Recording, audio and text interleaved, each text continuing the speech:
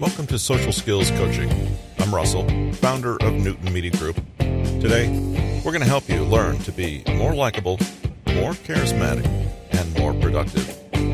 Today is November 8th, 2022. Stick around.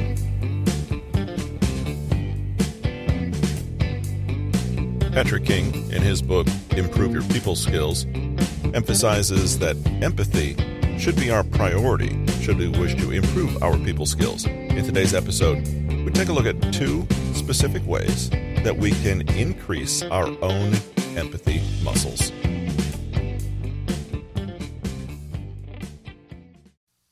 A reader lives 1,000 lives before he dies, at least according to George R.R. Martin, American novelist and creator of the fantasy universe that inspired the international TV hit Game of Thrones.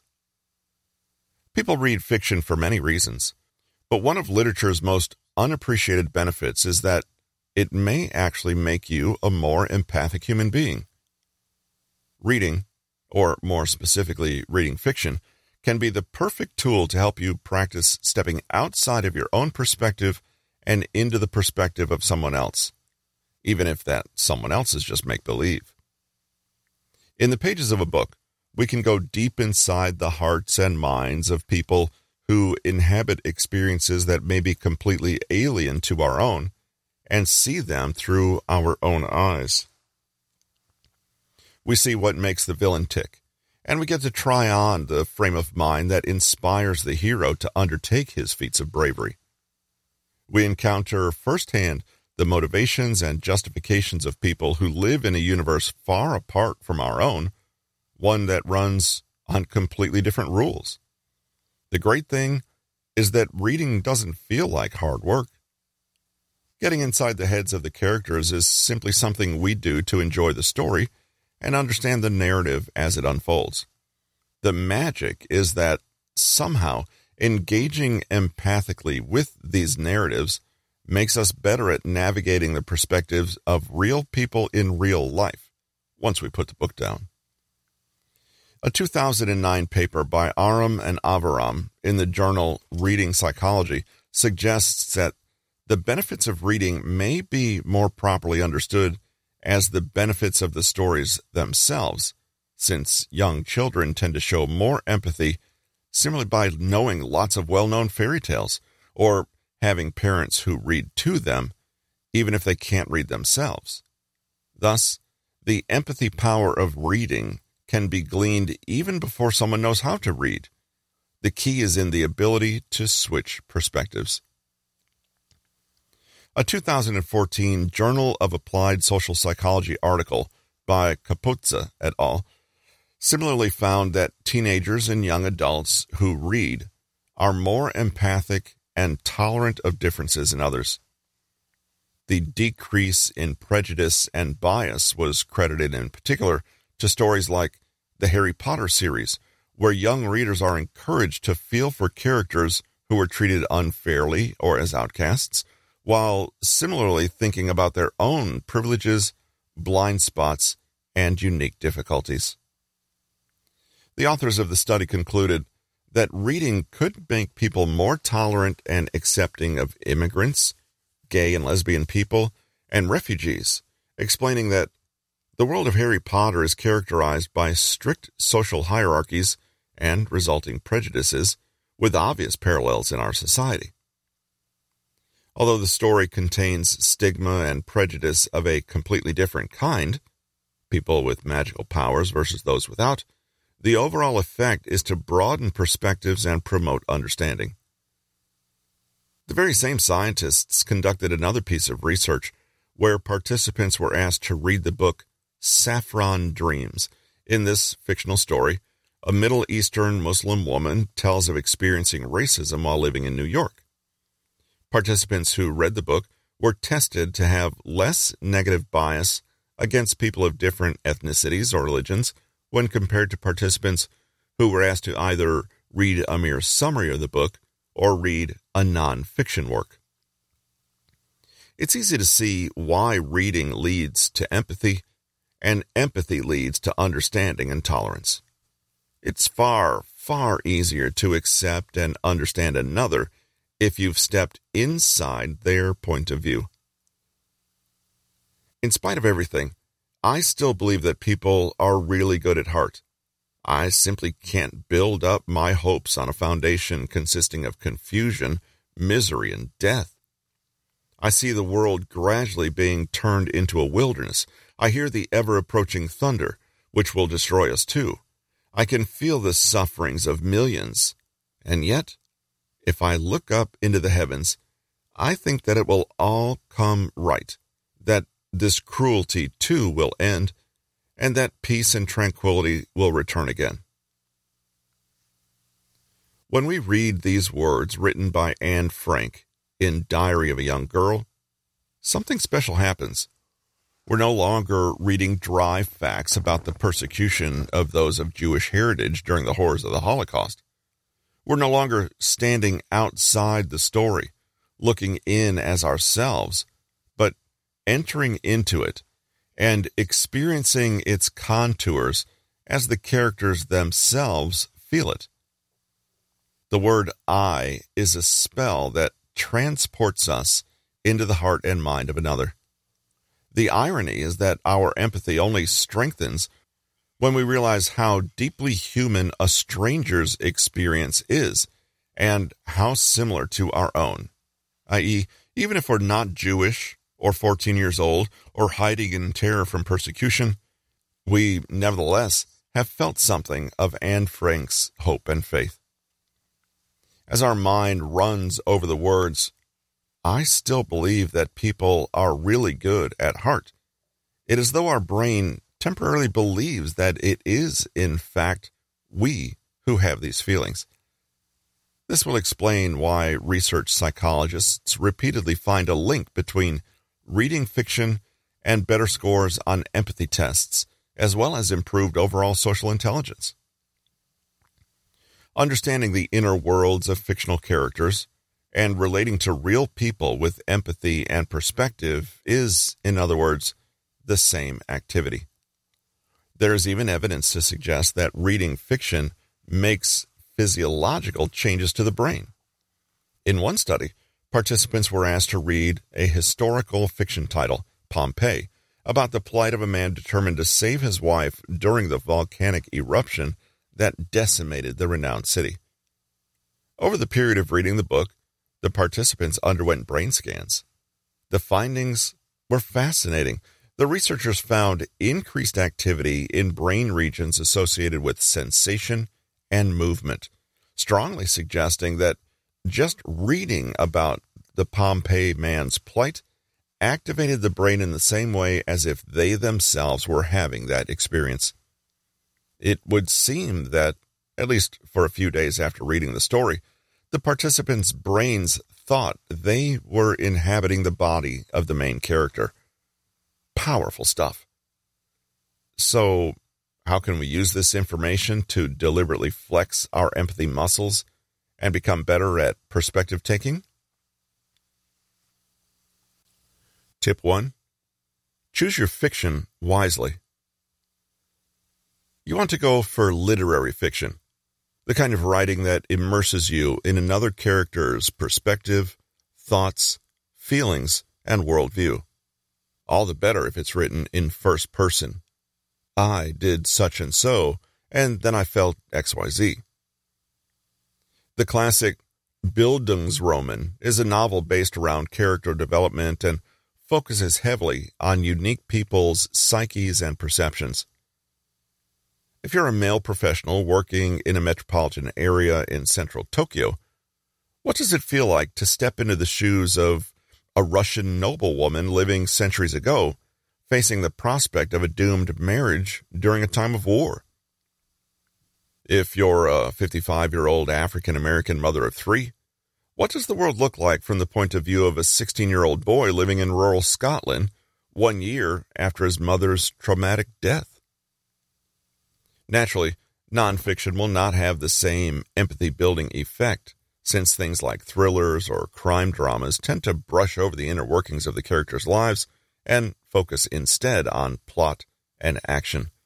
That said, any writing that focuses on the inner workings of another person's heart and mind has the potential to stoke the fires of empathy. Tip 2. Sample widely. Reading is a superpower. Someone else's story is a vehicle out of your own narrow perception and into something new and outside your own web of understanding and perception. To make full use of this superpower, read a wide variety of different perspectives. You can do this on 2 levels. Choose authors who are different from yourself. This means different age, ethnicity, nationality, religion, political affiliation, social class, generation, profession, or culture. Choose books about characters who are very unlike yourself.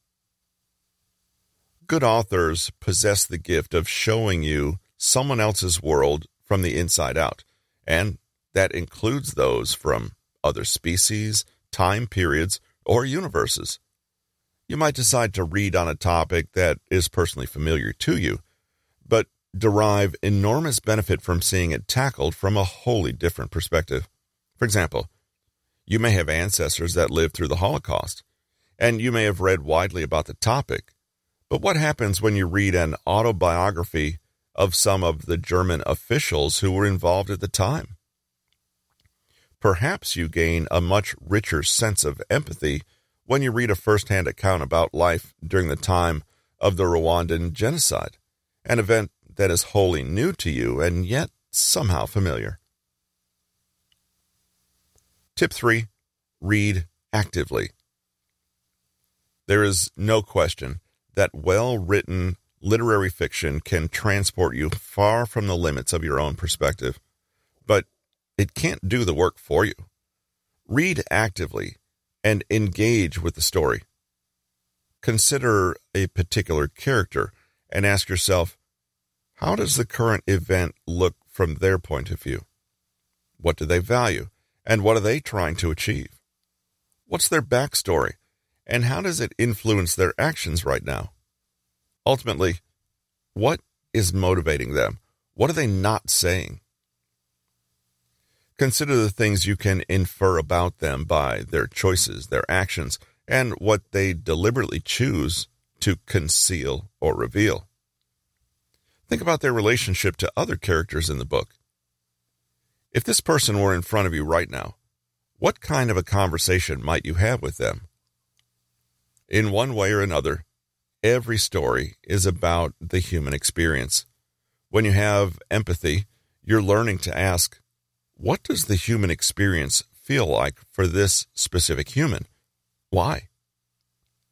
For example, you may be reading a book about a gay couple in Arizona who are navigating the challenges of adopting a child.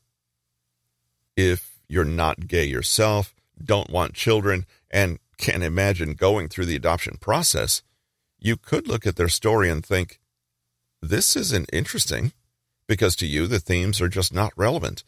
But the story does become relevant when you look at events not from your own point of view, but from theirs. We could ask, how would I feel in their shoes? But this is not perspective taking. Empathy, rather, is about asking, how did they feel in their shoes? Big difference. Importantly, you don't have to like or concur with the perspective to take it. Remember that understanding doesn't imply agreement, just understanding. The wonderful thing about perspective taking is that you can switch right back again. Even if you don't find someone else's world all that interesting, realize that you still gain value simply by exposing yourself to something new. The empathy you cultivate trying to understand the gay couple's point of view may indirectly help foster completely unrelated relationships elsewhere in your life. Tip 4. Be discerning. Bearing in mind that literary fiction can literally change your brain, be cautious about which perspectives you delve into. The mere fact of changing point of view is a valuable exercise in itself, but not all perspectives are created equally. In an era of fake news, mass media manipulation, and underhanded political spin in the guise of journalism, it's worth combining literary empathy with intelligent critical thinking. After all, if you repeatedly read content from a particular person's perspective, there's a good chance it will influence your own over time, or even replace it. Literary fiction is art that is primarily created to explore a theme or aspect of the human condition. But there's a difference between a genuine perspective, an artistic creation, and an artificially constructed point of view designed to influence readers. As an example, imagine you were reading the book Saffron Dreams. But black reminds me of all that is sad and wrong in my life. Ironically, in this country, it validates my state of being a widow. It's also the color of my hijab, the dividing line between my life with Faizan and the one without him. How different lives are from continent to continent. And discovered that it had not been written by author Shaila Abdullah, but by a 20-something American male college student who majored in marketing. Changes things, doesn't it? Exploring perspectives is a wonderful thing to do. Just be fully aware of whose perspective is being shared and to what end. Dr. Sarah Conroth, empathy expert and researcher, claims, "I do think that reading books can help to promote more kindness overall, but like any type of media, it probably depends on the content. After all, Mein Kampf by Hitler was a book that promoted hate." Become emotionally literate by labeling. Just as the researchers in the previous chapter discovered that children who read were more empathic, they also discovered that they possessed more sophisticated language skills, which is understandable. There's a close and natural link between comprehending how someone feels and being able to describe that understanding and feeling. In other words, empathy and emotional literacy go hand in hand. The emotional wheel helps you develop increased self-awareness, empathic mastery, and precision when it comes to emotions. This may seem at first like a very obvious point, but it's worth noting that to manage, understand, and communicate the complex emotional realities of other people, you need to have a detailed and rich understanding of those emotions. A little like an artist needs a fine appreciation of all the countless shades and nuances of color to paint a full and faithful rendition of his subject. Have you ever heard someone describe themselves as an intuitive or claim to be very sensitive or even psychic? They might be. They also might, however, be confusing the experience of strong emotions with the understanding of those emotions. Having a strong, knee-jerk emotional response to an event does not mean you can pinpoint what that feeling actually is or what it isn't.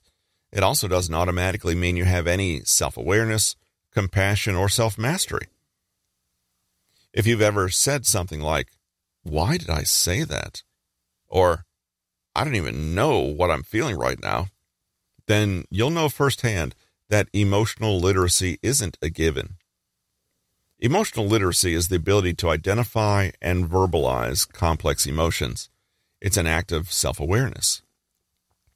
According to the creator of the emotion wheel, Robert Plutchik, there are 8 primary human emotions, as well as their more subtle variations.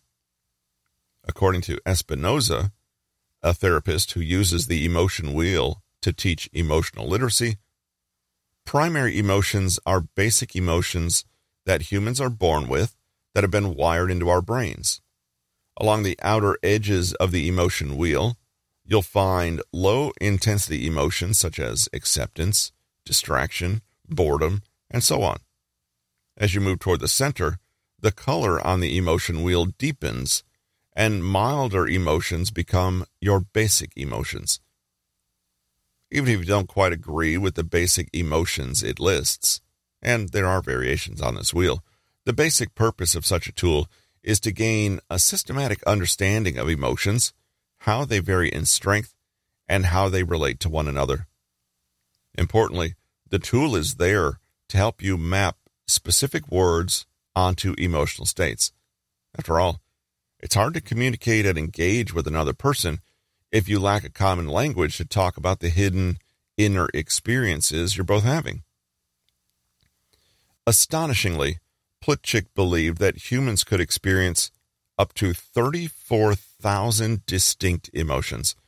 However, all of these can be boiled down to the 8 primary ones: sadness, anger, disgust, joy, trust, fear, surprise, and anticipation. An even easier heuristic would be to reduce it to 4 emotions: mad, sad, glad, and fear. Sadness, for example, at the center of the wheel, and at its most intense, is grief. At the edges of the wheel, it's less intense and called pensiveness. Disgust, at its most intense, is loathing. Mild disgust is more aptly boredom. Each of these 8 also combines with adjacent emotions. For example, the intersection of surprise and fear creates the emotion of awe. Because emotions can be understood as flowing on a spectrum, like color, we can, theoretically, identify almost infinite shades of emotion, including novel mixes and variations in intensity. Just like color, the emotion wheel also suggests each emotion's opposite. For example, admiration versus loathing, or ecstasy versus grief. Too many people assume that having emotions means they're able to understand, label, or communicate emotions, but this is a separate skill set entirely. Sadly, too many people dismiss all emotions into one vague category, feelings, and believe that the finer nuances are not worth elucidating. Not true. With greater identification and awareness comes more clarity, insight, and mastery. And, most importantly for our book, it aids empathy. How can you know what another is feeling if you both don't know the word for it? Our emotions serve a purpose and are there for a reason. We have emotions in the first place because, for our ancient ancestors, emotions served a survival purpose and gave those who possess them a fitness advantage. So, part of gaining emotional literacy is not just learning the names of different emotions, but understanding why they emerge, the function they serve, and how they emerge and dissipate in everyday situations. Sadness.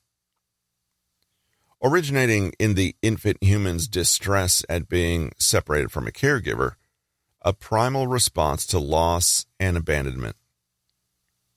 Sorrow, depression, and hopelessness, but also milder versions including lethargy, apathy, and loneliness. Contrasting feeling is joy. Anger. Genetically programmed response to threat to life or territory brought about by real or imagined harm or infringement. Rage and aggression are the intense versions, whereas milder forms include dissatisfaction or irritation. Contrasting feeling is fear. Disgust. Biologically rooted response to life-threatening situations, objects, or substances, designed to get you far away from that which could harm you. Loathing and revulsion are on the stronger side, with boredom being a very weak form. Contrasting feeling is trust. Joy. On a basic biological level, the reinforcing response to life-affirming and successful behaviors. Stronger forms include ecstasy and elation, while a weaker form is contentment. Contrasting feeling is sadness. Trust. An abstract psychosocial experience of safety and an optimism in the future and the positive behavior of others. At its most intense, it is hope and optimism. In its more neutral forms, it may show as curiosity. Contrasting emotion is disgust. Fear. Perhaps the primal emotion, the bodily aversion to danger. Its strongest form is terror and panic, while milder forms encompass things like anxiety, uncertainty, or even just frankness. Contrasting emotion is anger. Surprise. An ancient response that occurs when our expectations and the reality in front of us clash suddenly. This can result in feelings from amusement and disbelief to shock and speechlessness. Contrasting emotion is anticipation. Anticipation. Feelings of awaiting some assumed future event, first evolved in our species to help us adapt to potential future situations. It could take the form of excitement and pleasure, or irritation, uncertainty, and unease. Reading the above list of 8 basic emotions, you might have found them, a little basic. But the magic of the emotion wheel comes in how it's used. Let's consider a few ways to take what is essentially an emotions catalog and put it to use practically. Method 1. Identifying your own emotions. Yes, this is a book about empathy, but the truth is that you cannot have heightened awareness of other people's emotional states if you're a stranger to your own. In a later chapter, we'll further explore the value of knowing ourselves in order to know others better. But for now, it's enough to say that in any social situation, a mature person owes it to themselves and others to understand what emotions they're feeling, and that these emotions are in fact theirs, as opposed to belonging to or stemming from the other person. Consult the emotion wheel anytime you're feeling overwhelmed, confused, or lost. Start at the center of the wheel and tune into your body, seeing which of the basic emotions most fits your physical sensations. How open or closed is your body? Openness suggests anticipation, trust, and joy, while a closed body can signal fear. Is your emotion advancing toward the situation or away from it? The former could suggest a variant of anticipation, the latter of disgust or surprise. How intense is the feeling? Is it changing in intensity over time? If you're really confused, ask questions to help you decide between 2 opposites. For example, do you feel more trust or more disgust? You notice your scowling expression. Definitely disgust. Are you more afraid or angry? Maybe you notice you want to flee the situation rather than yell or hit something. Definitely fear then.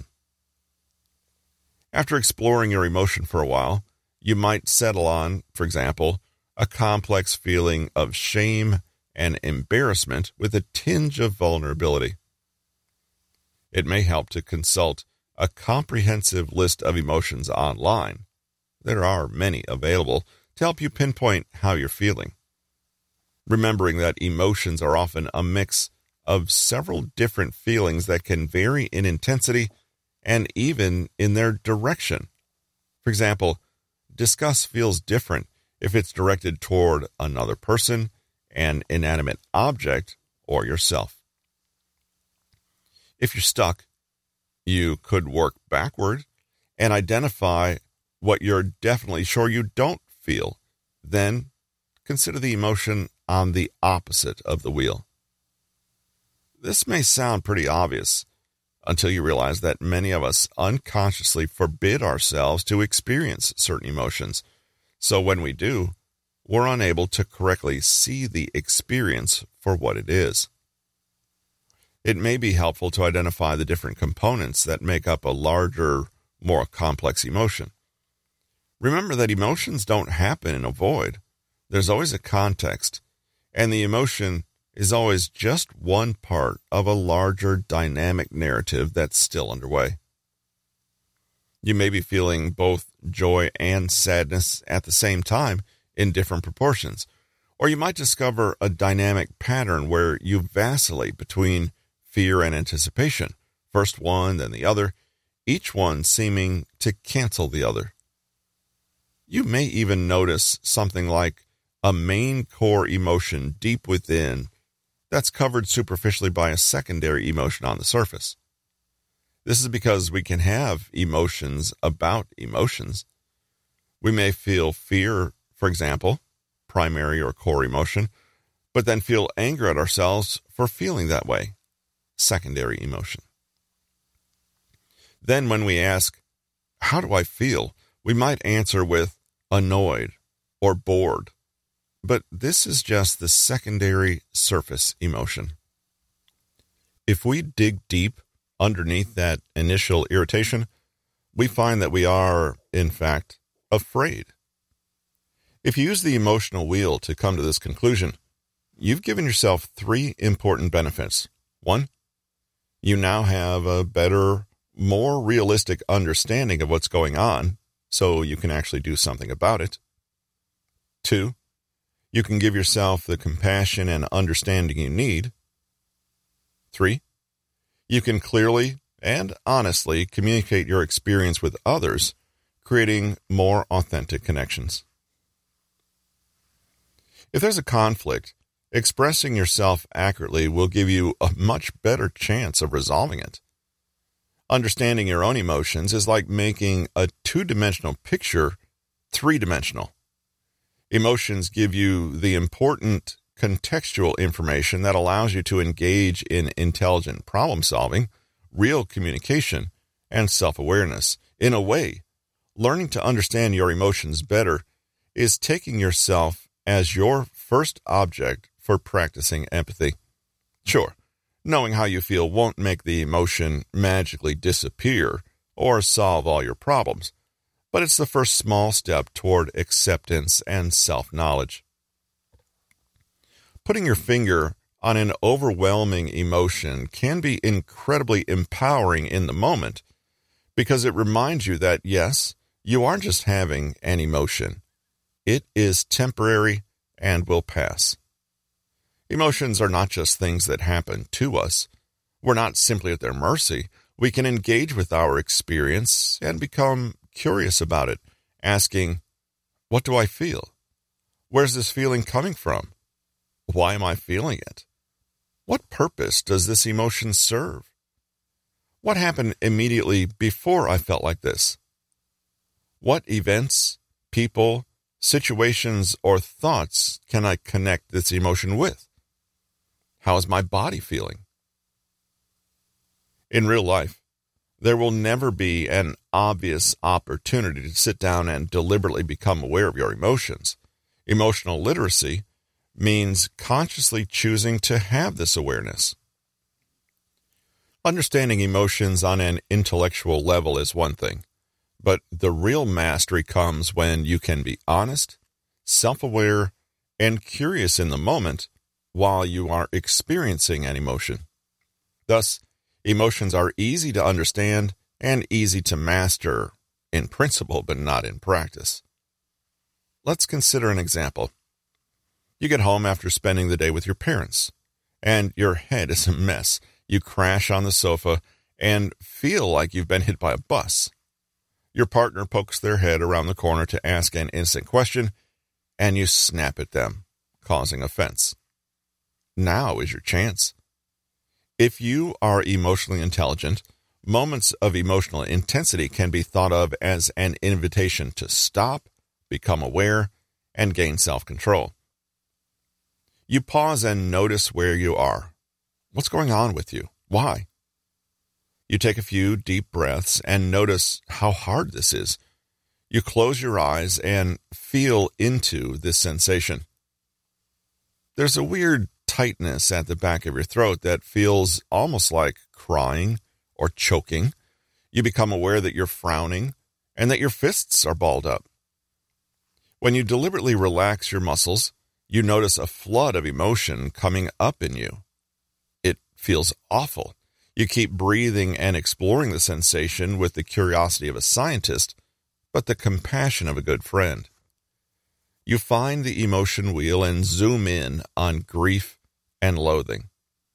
That feels close to your current experience, but it doesn't make sense. You love your parents and don't want them to fly home tomorrow. What's going on? After more gentle contemplation and honest inner inquiry, you start to see that this layer of anger is hiding a deeper sense of sadness. Don't you always feel this way when people are saying goodbye? You're happy to see your parents after years of living in different countries, but when you meet, it only seems to drive home the distance between you, and you're simultaneously angry at them and the inevitable goodbye that has to come. By doing this exercise alone at home, you are, in fact, completely changing the situation, even if it doesn't seem like it initially. You're less likely to be irritable with your partner and more likely to share your real feelings with your parents at the airport the next day, rather than make a snarky comment about never seeing them again. What's more, you're able to better process your sadness and move on from it. According to Espinoza, identifying emotions is the first step to moving through and past them.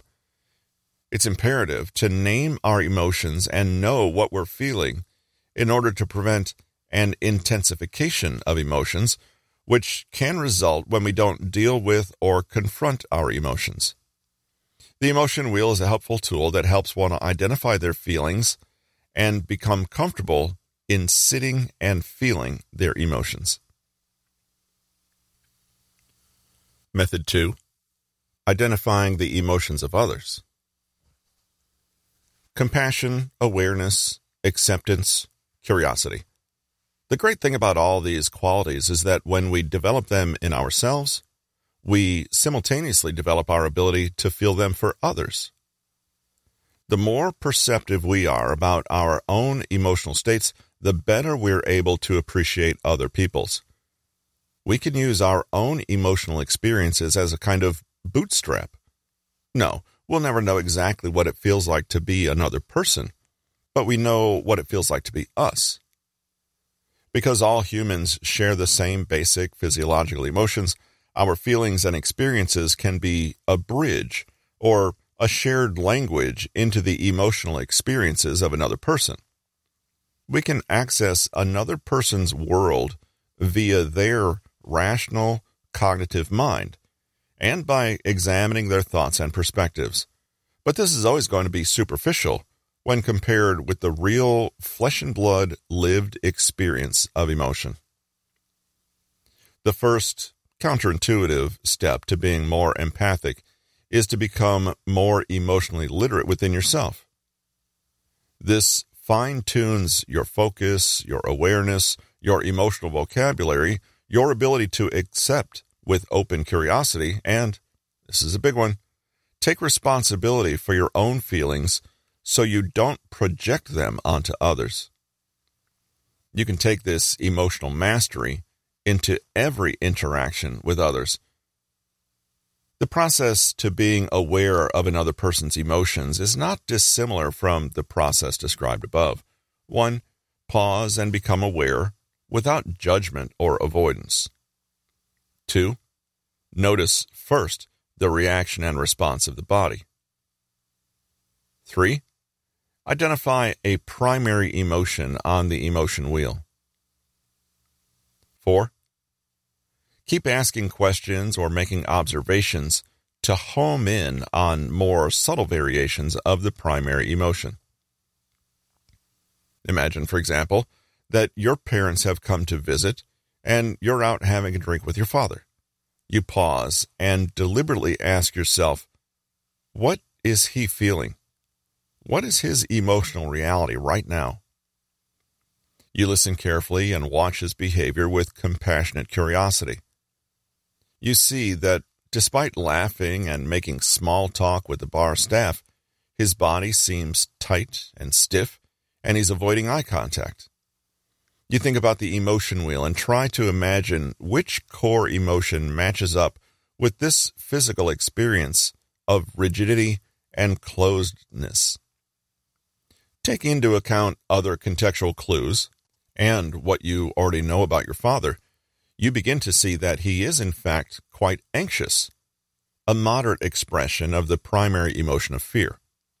You notice also that it started when you entered the bar. In fact, as you observe the raised shoulders and tightened jaw muscles, you realize that you yourself also feel a little on edge, perhaps in sympathy with him.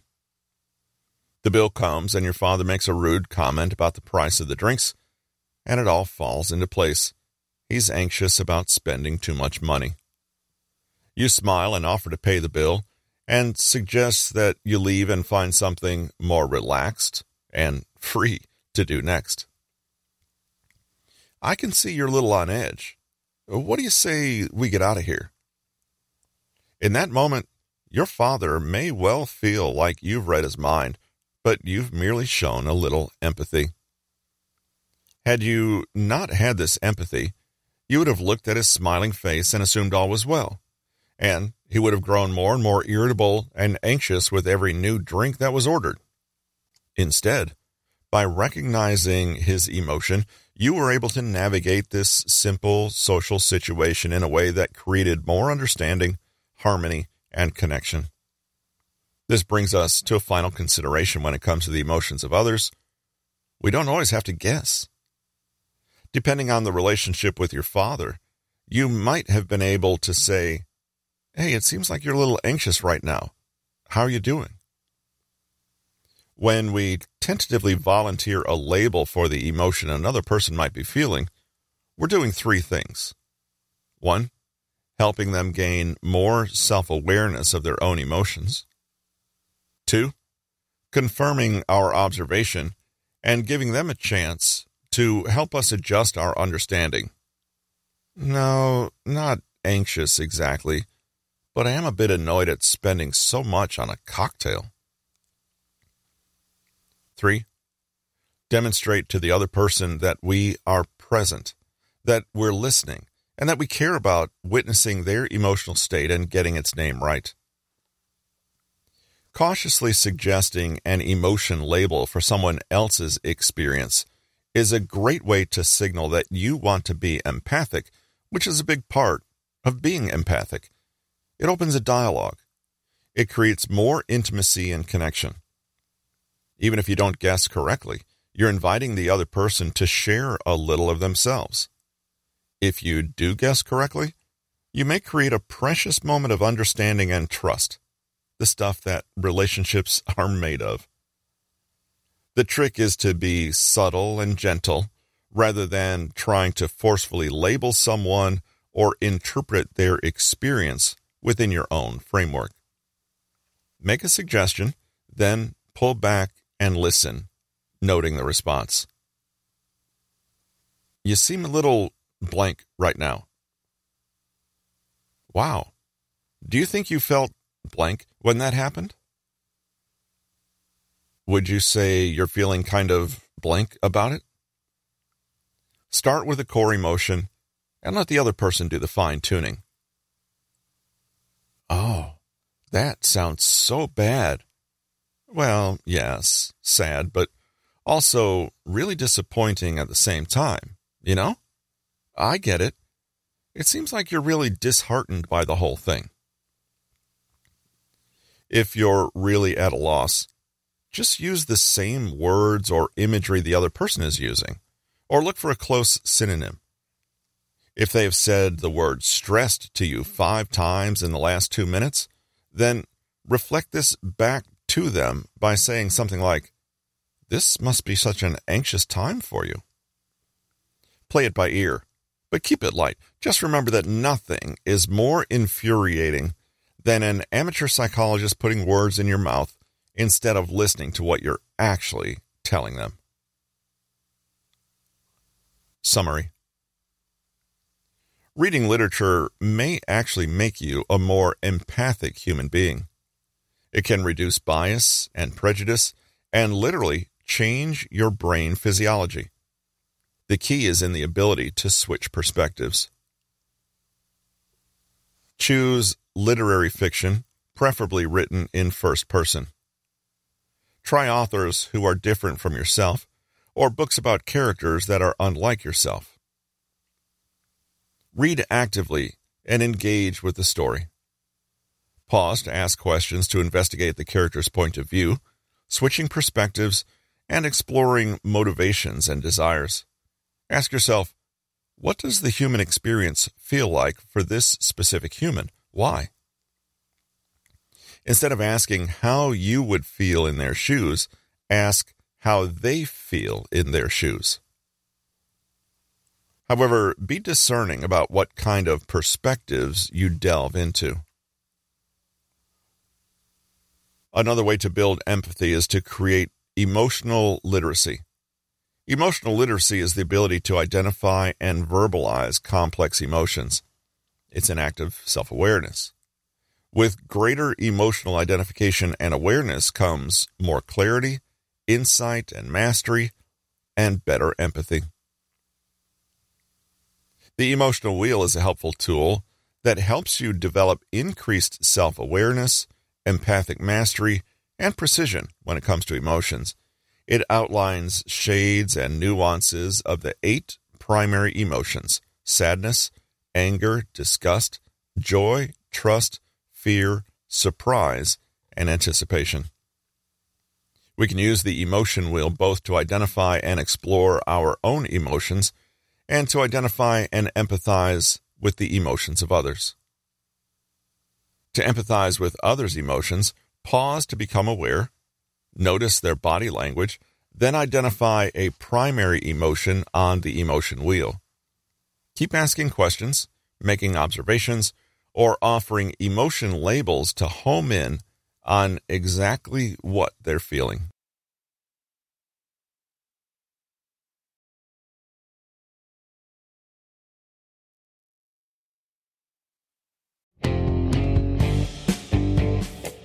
This has been Social Skills Coaching.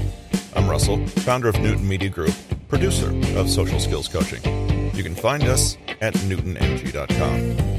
If you have feedback on today's episode, please email us at podcast@newtonmg.com. We'd love to hear from you.